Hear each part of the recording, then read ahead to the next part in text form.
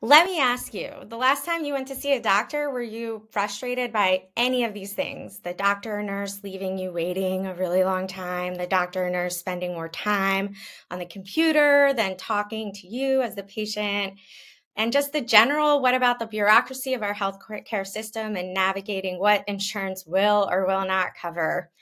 Guaranteed you one of those things has bothered you in the past year or longer. So despite lightning fast technology developments, how can we make sense of the myriad of messes in our healthcare system? To help us dissect this area, I have Jinsy Jacob as my guest today. She is an emergency room pediatrician. Wow. And angel investor in healthcare startups. She raised and deployed her own $1 million micro fund from 23 LPs and invested the money across 7 startups. Doing a lot there, Jinsy. I cannot wait for this conversation. But first, welcome to this week's episode of Make Sense, a video podcast that simplifies complex issues at the intersection of tech and people. So whether you're totally hyped on artificial intelligence and you're ready for that robot takeover, or you want to crawl into a cave after deleting all of your social media accounts, I don't blame you. I'm here with my guests to make sense of what's going on so you can design yourself into the future. My name is Lindsay Tabus. I'm a product market fit strategist, innovation consultant, and investment and fundraising advisor. So let's get to it. Jinsy, welcome. Thank you, Lindsay. It's such a pleasure to be here. I've been looking forward to this all week. Me too. How are you doing today? I'm a little jet lagged, but fantastic. Yep. Yep, you're one How of are the you? traveling doctors. We're going to talk about workforce shortages in healthcare. So, Yep. yep, you got some jet lag to work through. You're a busy bee. What's top of mind for you lately? Top of mind is probably what we're going to do with all of these shortages in healthcare. It's been kind of a frustrating situation. To give you an example, when I'm in the ER in the Children's Hospital, there's usually about 40 people in the waiting room, and it ranges from colds to sometimes asthma flare-ups, and I worry about getting them in seen on time constantly, just like how you were talking about waiting to see a doctor. We want to make sure these sick people are seen immediately, but sometimes it's just frustrating because we just don't have enough people. Right, right. And it's like a physical manifestation of your to-do list that you need to Yes. walk through. Yes. I can leave a piece of paper on my desk and maybe some things will race around my mind, but you can walk into the waiting room and literally see how much work you have to do, right? Yes. It kind of hangs over you, almost like a guillotine. I don't envy that. Yes. So let's kick off with our opening segment, Crystal Oh, Ball. What does the love this. future hold? Okay. This is where I call out interesting predictions for this year and the experts, my guests, to tell us their hot take. Jinsey is Okay. my first guest ready to talk about healthcare. So we've got some brand new headlines today. All Uh, right. I want you to say, yes, I want that to happen, or no, please no. Whatever comes to mind, I want your gut reaction. So, Okay. trend. To solve the healthcare worker shortage, we're going to turn to technology. So hospitals, tech firms, government agencies will band together, whether it's virtual care, remote monitoring, hospitals at home, and the need for training. What's going on in solving the healthcare worker shortage? Look, some of it will definitely be helpful. I think being able to comb through data or mountains of data and kind of alert us to what is actually important, I think that would be massively helpful. But is technology going to replace the workers that are needed anytime soon? Probably not. No, definitely not. I don't know if people even ready for the AI takeover or the robot takeover, ready to be treated uh, Although, by doctors. interesting take. There are people who are using ChatGPT to write down patient instructions to make them simple and easy for people to understand, and for them to come off in a tone that's like actually empathetic. So it's an interesting use of it, I think. Yeah. Well, we've talked about it a bunch on Makes Sense that um, AI isn't necessarily going to replace you, but people that know how to use AI will because does speed up time, does reduce analysis paralysis and stuff like that. So that's cool to hear. I Exactly. mean, we more empathetic healthcare providers sounds awesome. So It's really interesting that we use AI for that, but it's yeah, yeah. It's a not sign the of our first time time. I've heard people using AI to help them communicate more clearly. Yeah. So, so maybe remote monitoring will also help with reducing or addressing the shortage. We've talked about, I think, like our society and culture have been talking about preventative care and other things that can help uh, Yeah. decide I, or indicate whether a patient should come in or not. Uh, yeah. So there's two parts to this, right? So remote patient monitoring, I absolutely think that this is going to be the way of the future. I think we've sort of learned over the last few years that maybe people should not be in big hospitals for a long time. A hospital is a really tough place to be. You can get sicker from it. You can get sick from some of the interventions that we do. Um, and obviously, nobody likes to be away from home when they're at their most vulnerable. So I really like the promise of remote patient monitoring when we can, and moving to that trend of hospital at home. I think that's going to be a really interesting and promising area. I think if I was a health system, though, I'd be really worried because, as you know, most health systems are consolidating. They're building these mega structures. A lot of them are post-op and acute care beds. So, not sure what they're going to do about it, but we'll see how the trend moves.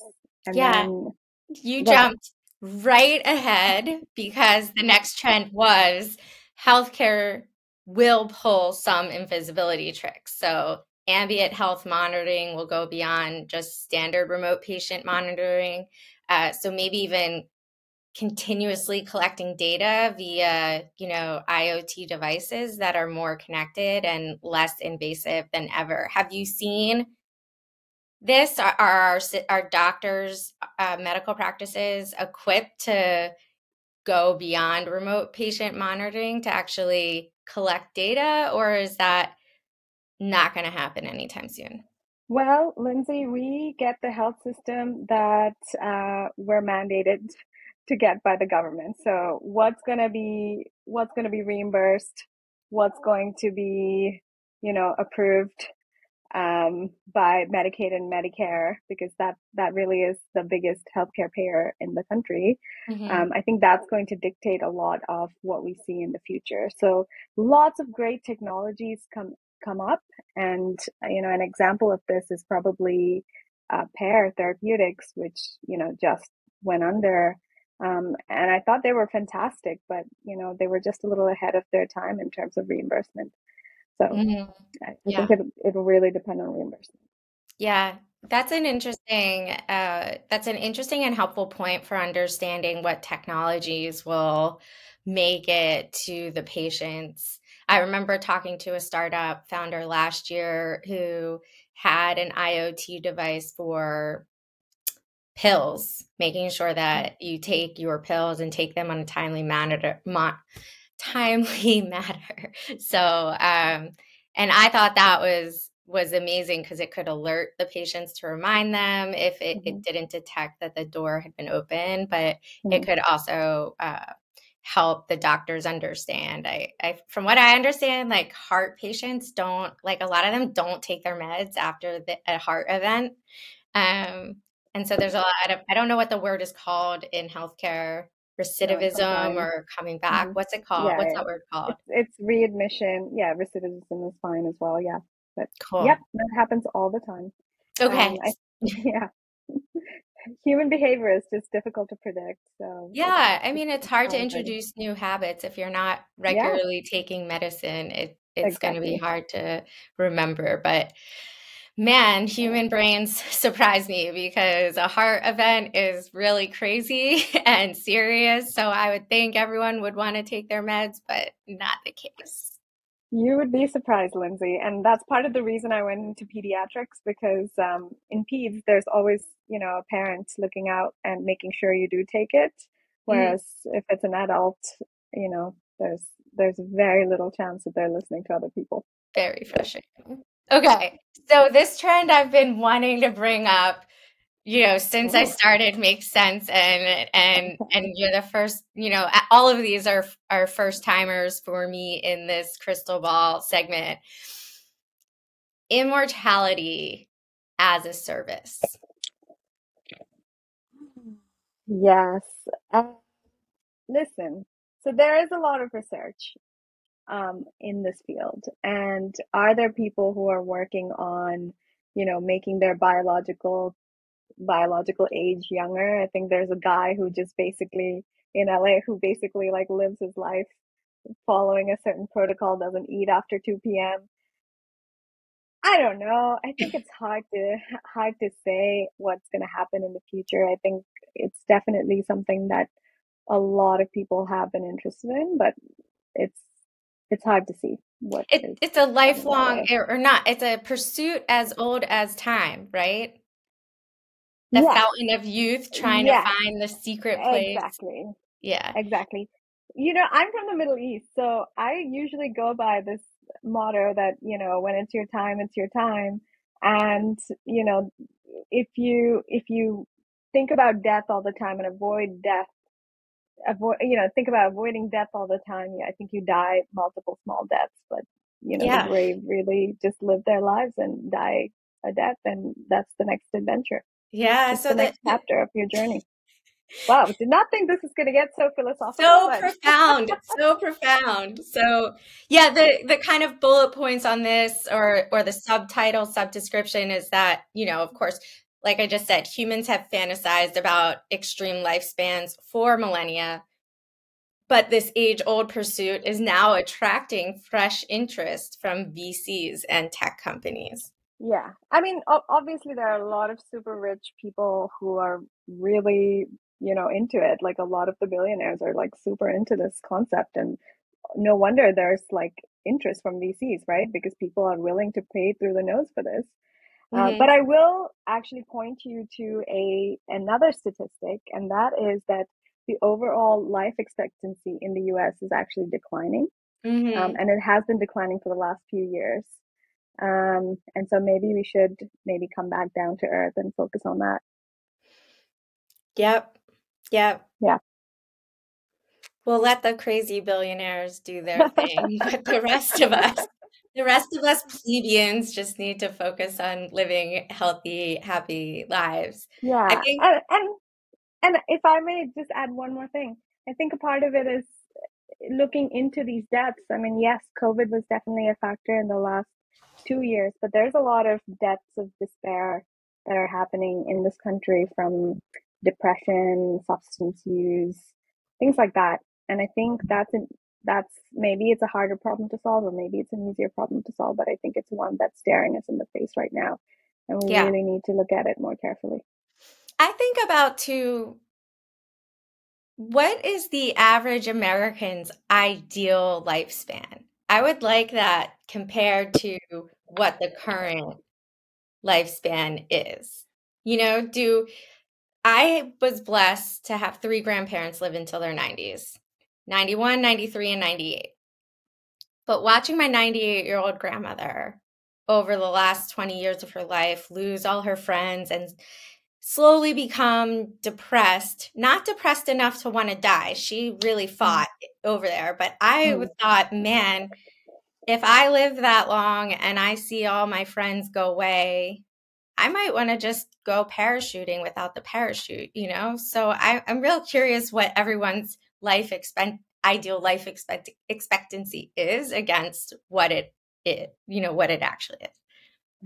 I was just talking to a friend who celebrated her 64th birthday, and I think she had some interesting words to say. She's like, I want to live a little longer, but not till I get that musty, rusty smell.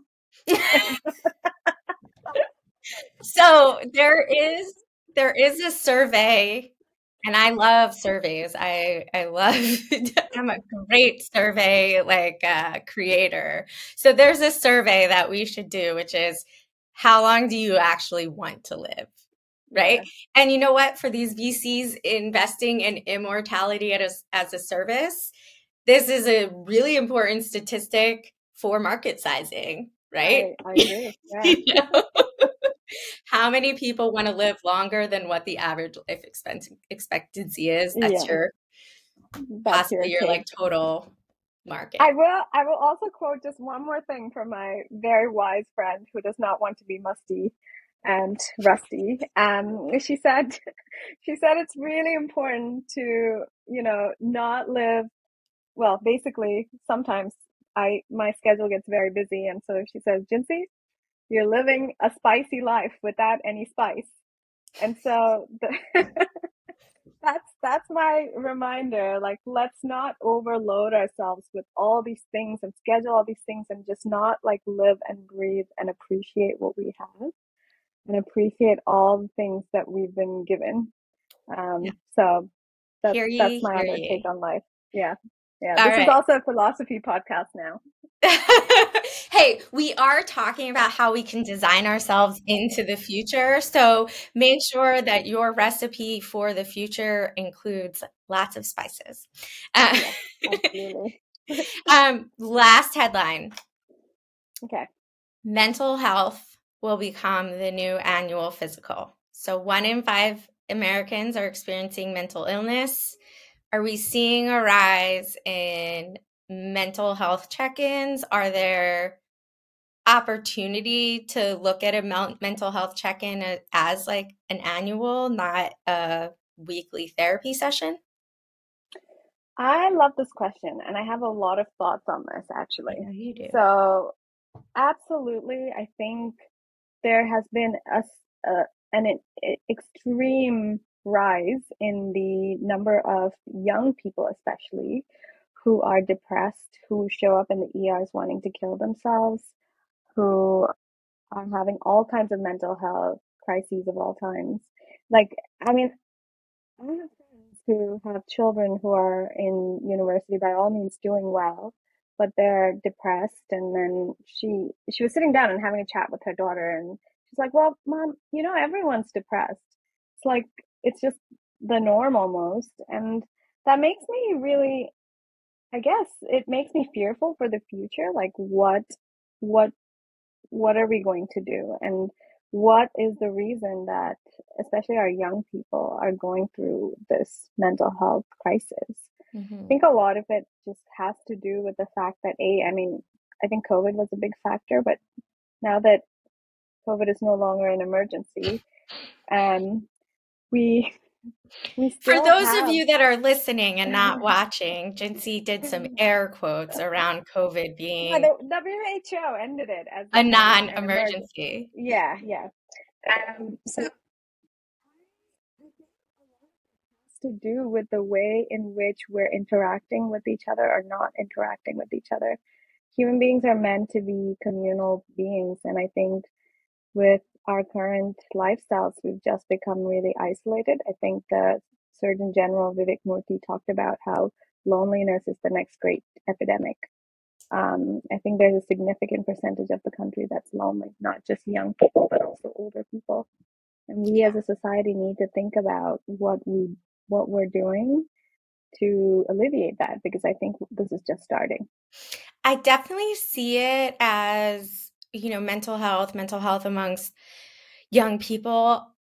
It is a symptom and a result of a lot of our systems, big Yeah. systems, not really working. One area, we don't have to go down this road too far, but it's like the path from education to workforce is so prescriptive, and it's obviously failed a lot of people. Even Yeah. my CV, which looks super straightforward and linear with relevant education, was not at all. I had problems, surviving in the Mm-hmm. like Mm-hmm. structured 9 to 5. So Mm-hmm. I think it's also just a result of multiple systems and a disconnect from, from the spice, right? From what really Yeah, feeds the human soul. yeah. I think I think you've put that very nicely. Everyone's leading a spicy life without the spice. Yep.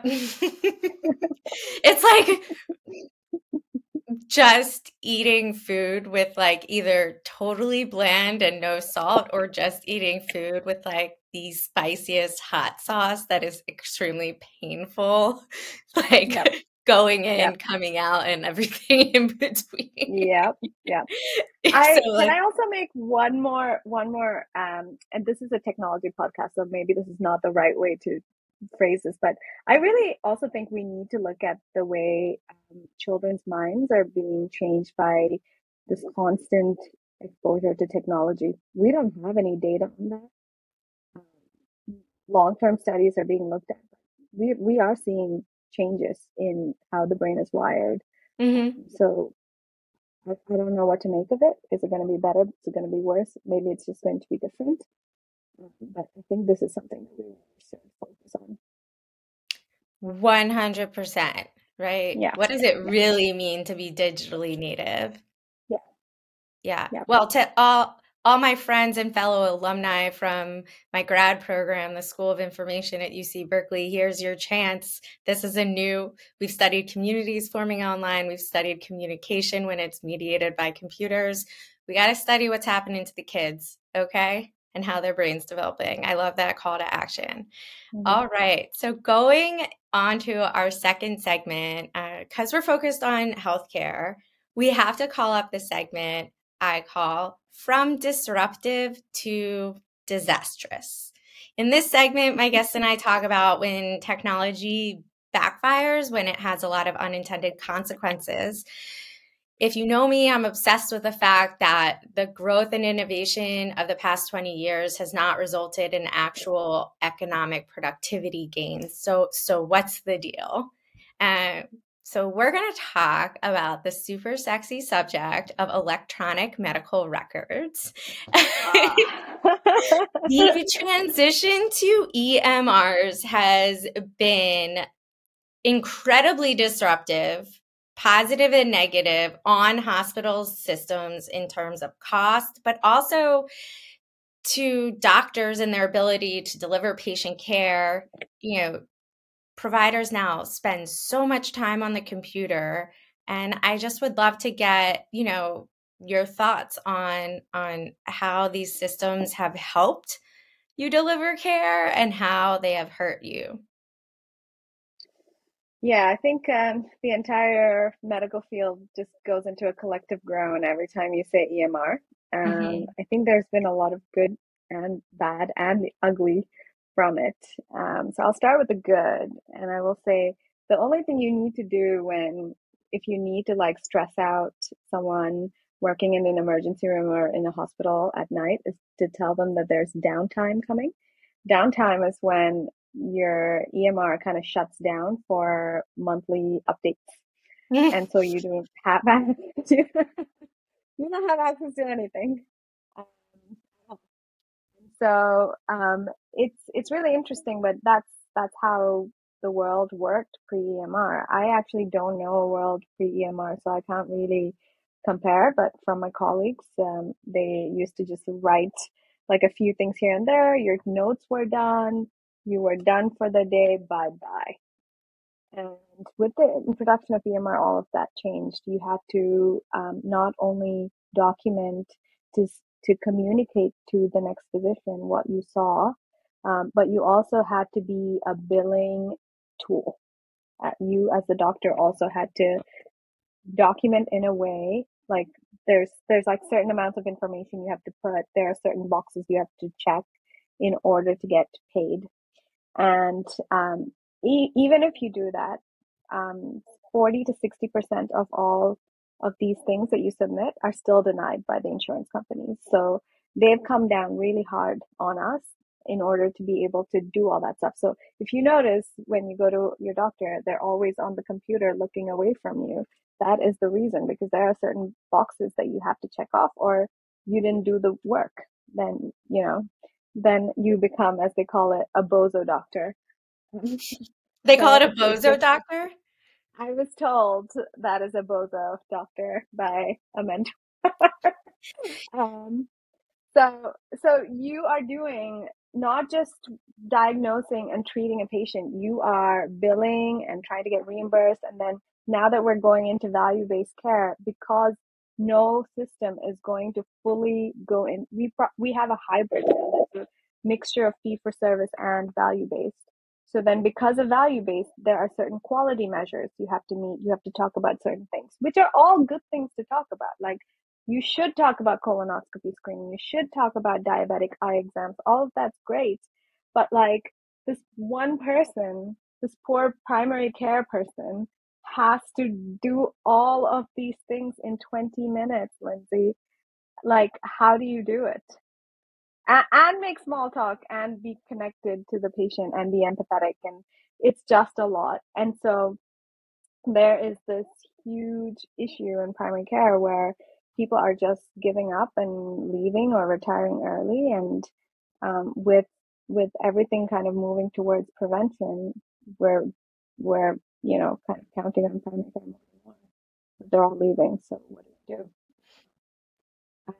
So that's the bad part about EMR. The good part is that we can actually see notes from other systems, and we don't actually have to guess which pills the patient's talking about when they say they're taking three pink colored tablets or three pink square shaped tablets. Like, I don't know. I'm not good at this stuff, so it's just good to see the information that's already there and someone else So is thinking. So there is a boon or a positive for your ability to be do better diagnostics and better treatment when you see the patient, but you don't necessarily have a lot of time to think about it all Yeah, and go through all of these different requirements. So yeah. I don't blame doctors for wanting to leave if they're burnt out from onerous technologies and And ineffective it's not just processes. doctors. It's not just doctors. The nurses have to chart Nurses. everything that they do. Like literally everyone has to chart everything that they do. And it's just the burden's just been tremendous. And I think people are starting to buckle under it. And so Yeah, that's the incentive now to like keep people on yeah. because we're losing a significant amount of brain from Yep, all sides.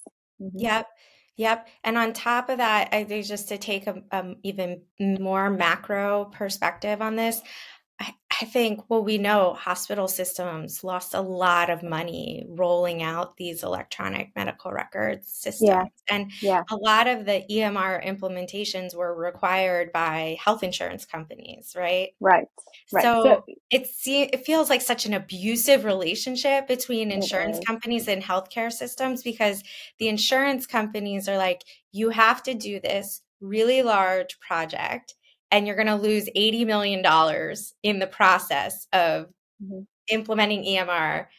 mhm. And even if you use all this data, like, and enter all the data and share it with us, we're still going to give you a hard time about paying you for the work that you've done. So it feels like hospital systems are kind of stuck in some Chinese finger cuffs uh, with like little wiggle room, and that's like the people in the system are breaking. Yeah, so it is the law of the land that you have to be on electronic medical records now. So, Mhm. there's no getting around it. But unfortunately, the type of systems that we have, like I will not name names, but sometimes when you go to enter data in it, it's literally like using, do you remember in the 90s when you had like really primitive data entry systems? Like green It's screen, like they that. call them green screens. Yeah, yeah. So it feels like that. I mean, it's a little better. It's a little better, but not a lot better. So it's very onerous and very clunky to use. So it's not intuitive. And the problem is now we have all this data sitting in this system.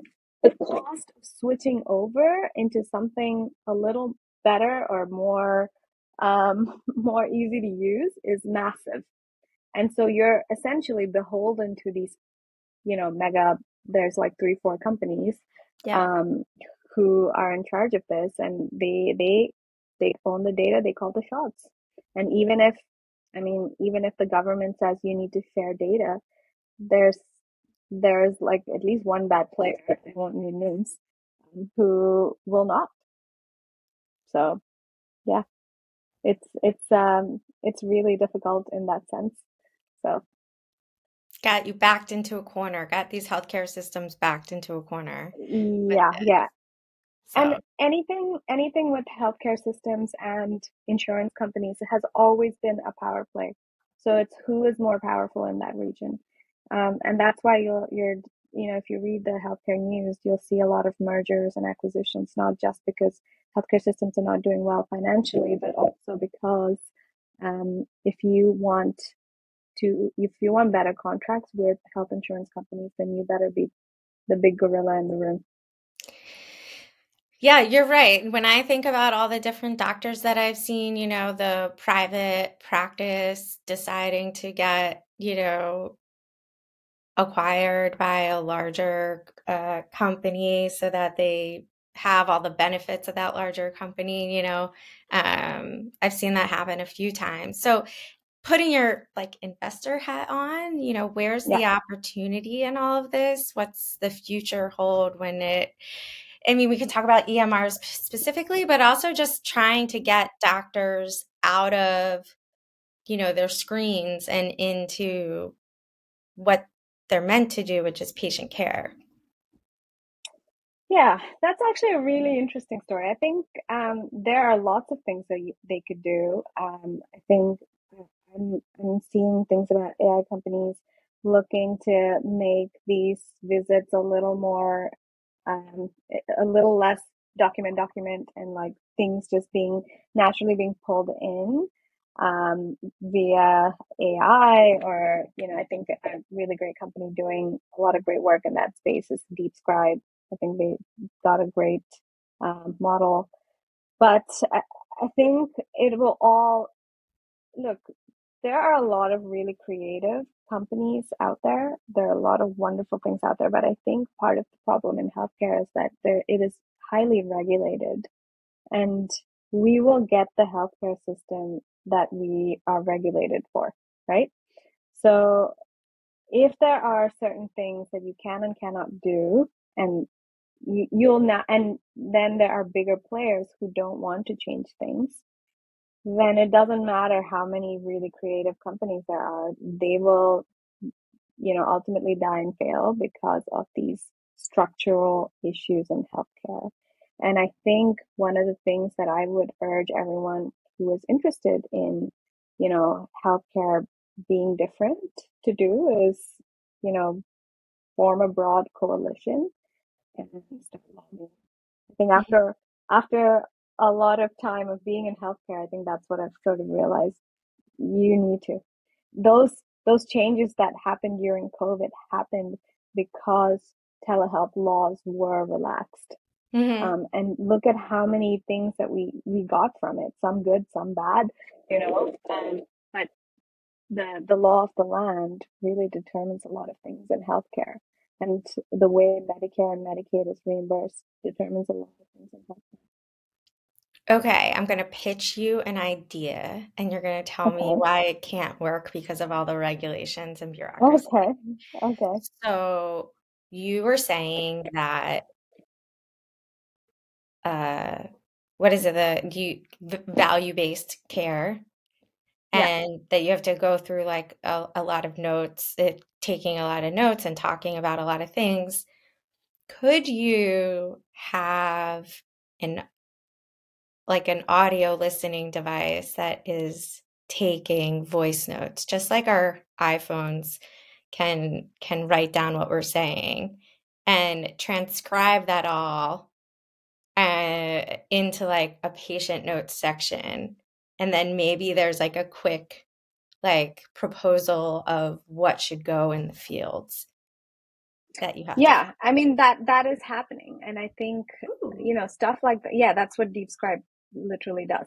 Cool. So yeah, so there's another company called Augmetics that has scribes in another country. Like they can actually see things through Google glasses that you wear, um, that are like, taking notes, reminding you to, hey, do this. So I think there are lots of things that are happening right now, and I think with this emergence of AI in healthcare, we'll definitely see a lot of cool things that will hopefully decrease the administrative burden, because I think it's really hard on the people who are working in the systems. I imagine the big nut to crack is privacy, right? If there Yeah, is another person in the room that a patient doesn't know about because they're coming in through Google Glass, you yeah, know, that yeah, and person, and then also like how the data gets transmitted, if it gets stored anywhere, mhm, people mhm. don't want their voice stored in certain places, or voices could eventually be used to using generative AI to create new conversations that no one ever had because the AI has the voice. So I imagine that's a big nut to crack in all of these. I would really, what I would actually really like to see? What I would really like to see is the entire visit broken down a little bit from a note to maybe like an interactive multimedia experience. For example, like you could actually record your findings rather than describe them in words, because as you know, when you see and hear things, it's a lot more powerful. Hmm. And I think we'll move towards that, but I think things in healthcare again move very slowly. So I would love to I would love to see a change in that.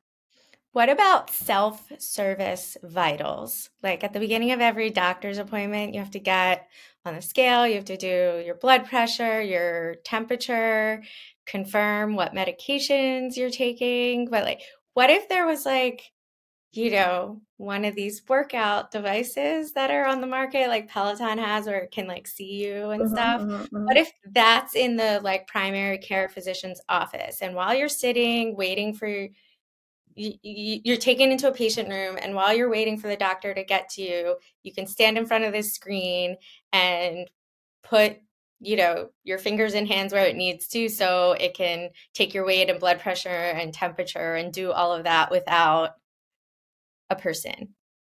Um, Lindsay, I would love a world where you kind of have a remote monitoring device connected to you that automatically does that for you, and we have linear data rather than one set of vitals. I think Sure. that is those are things that I'd be interested in. And then when there are changes, you're told to go in and get checked out, and your doctor is alerted. I think those are the kinds of things that we could be moving towards, and I think that makes me kind of excited about. So it was just the process of combing through that data, because someone has to do it. But if we have AI to kind of help do things like that, and then that way we're actually moving towards preventive care. I think sometimes I hear about. I had a colleague who perfectly healthy, but in December got diagnosed with stage 4 pancreatic cancer. I would love to get away from surprise diagnoses like that. And if there are ways in which we can use biomarkers or whatever else it is that, will monitor us and kind of not just towards prevention rather than late stage detection, I think that would be powerful. Yeah. Since I'm giving Okay. you wish lists. I think we could go on forever, but I want to get to the third segment. Because you are straddling two different careers as a doctor and an investor, I have to bring in who needs a safety net anyway. In this segment, I ask my guests to share the risks, failures, no learning lessons of entrepreneurship and creating their own path into the future. So, um, let's start here. Why is moving into investing important to you as a medical professional? So I've been in healthcare since I was 18, and I've seen lots of different things done in lots of different ways in different countries, and I've seen healthcare delivered to different groups of people. And this is what I love. This is what I know I'll do for the rest of my life. And I want to use that expertise to help drive innovation in the right direction, and help the right companies as much as I possibly can. And I'm not anyone special. I'm just like a regular person who works with patients. But I think I come from a unique vantage point where this is not something theoretical to me. It's something that I breathe and love and care about. And so I'll go through anything to see it done right. Um, so yeah, I think it's when I was doing my previous job, which is working in an FQHC system, trying to bring in companies that were right for our patients. I saw that a lot of the patients that I wanted to help with that, like there wasn't a lot of representation for people who wanted to work with just regular people and not someone who was, you know, private insurance, Hmm. covered by private insurance. And so I think innovation will work best when it can serve everyone and not just a select group of people. And so that's sort of my premise. That's very, very powerful. So, what observations have you had as you've made the transition, whether it's what you've learned about venture investing in the startup world, or that is way different, or what you've learned about the medical profession that you like or now really find frustrating because what you see Yeah. in high tech industries? Yeah. This is such a great field because you keep learning all these kinds of new things. And I think it really keeps you on your toes. When I speak with a founder, I like to look up a little bit about what they're doing and also the field in which they're operating in, what that market looks like, and what the potential of that market is. So it's tremendously valuable for my continued education and growth. And then also, I think sometimes when I talk to people, I think if you're not in a system that delivers care, you forget how backwards and frustratingly slow we are sometimes. Like I'll listen to this pitch about like this AI that can do this, and then I'll go to the hospital and I'm literally clicking and doing manual data entry in a system that looks like it could have been from the 90s. So it's a little bit like Back to the Future. In either direction, you're just constantly transporting from Exactly. the old days to the future days. Yes. So I think it makes me a better doctor as well, just knowing what's out there and, being sort of a conduit or a bridge between people who are clinical, I think if you ask anyone who's clinical about technology, they're all going to have that like, well, we tried EMR and look where that got us kind of a mentality. To like, the innovators who are super passionate and like really want to change things. So building that bridge, I think, is going to be a role that I'm going to play for the rest of my career. And I think I'm quite passionate about that. Yeah, we need people, we need system changers, right? In the inside and on the outside. So, what do you think is the biggest challenge to getting more medical professionals into health tech and investing in the future possibilities? Yeah, so I will say there's and I'm just going to be honest about the stuff. There's definitely in investing anyway, there's definitely a mentality that you have to be from a finance and investment banking background. I had to like really learn a lot of concepts during that time. And I am a nerd. I've been doing this, I Mhm. learn for a living essentially. But it's still hard to kind of break into that mold, and convince people that, hey, this person may have insights because they've been in that world for 20 years now. So that's definitely a challenge that I hear from lots of people who are interested in stuff like this. And as far as technology, I think one of the challenges that some of my colleagues who have transitioned from healthcare to health tech are facing is that the doctors are usually put in like a box, like a medical box. Like you can come up with clinical protocols and maybe do some clinical stuff, but there's no other movement for you in this arena.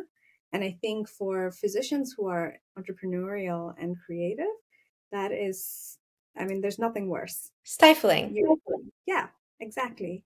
So I think those are the two big challenges that people face. I mean, there are definitely doctors who are against changing and wanting to maintain things a certain way, but there are definitely a lot of people who are for change and want to do things that are differently and are curious.